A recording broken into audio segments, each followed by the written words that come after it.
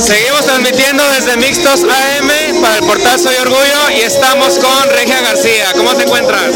Súper bien, contenta de estar acompañando a todas estas chicas bellas esta noche y apoyándolas sin, ¿cómo se dice? Sin diferencia alguna. A todas valen por ser guapas y trans y bellas.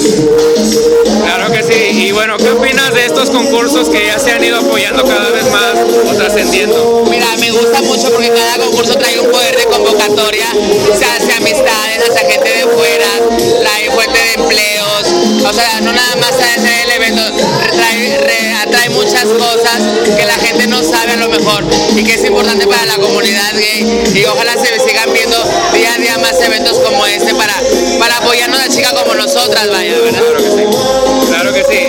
Y bueno, también platícame un poco, ya saliéndonos del tema de tu show. ¿Qué show traes ahorita? Mira, yo espero les guste.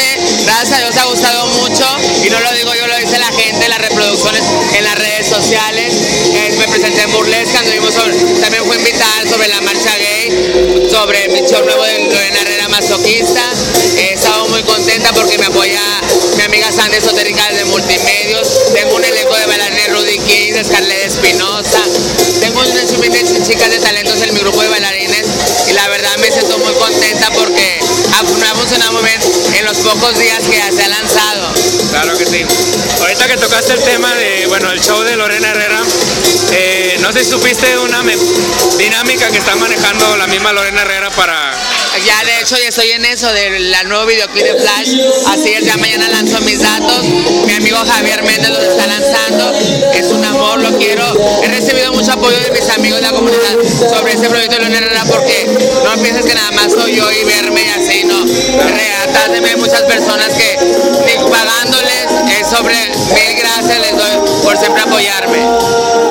Claro que sí, bueno, esperemos, aquí estaremos apoyándote y esperemos estar ahí al pendiente de ojalá que ganes, que trasciendas, esperemos que sí. Muchas gracias. Tienes mucho talento y vamos a estar apoyando. Gracias por tu atención hacia mí, gracias, qué amable eres, qué lindo.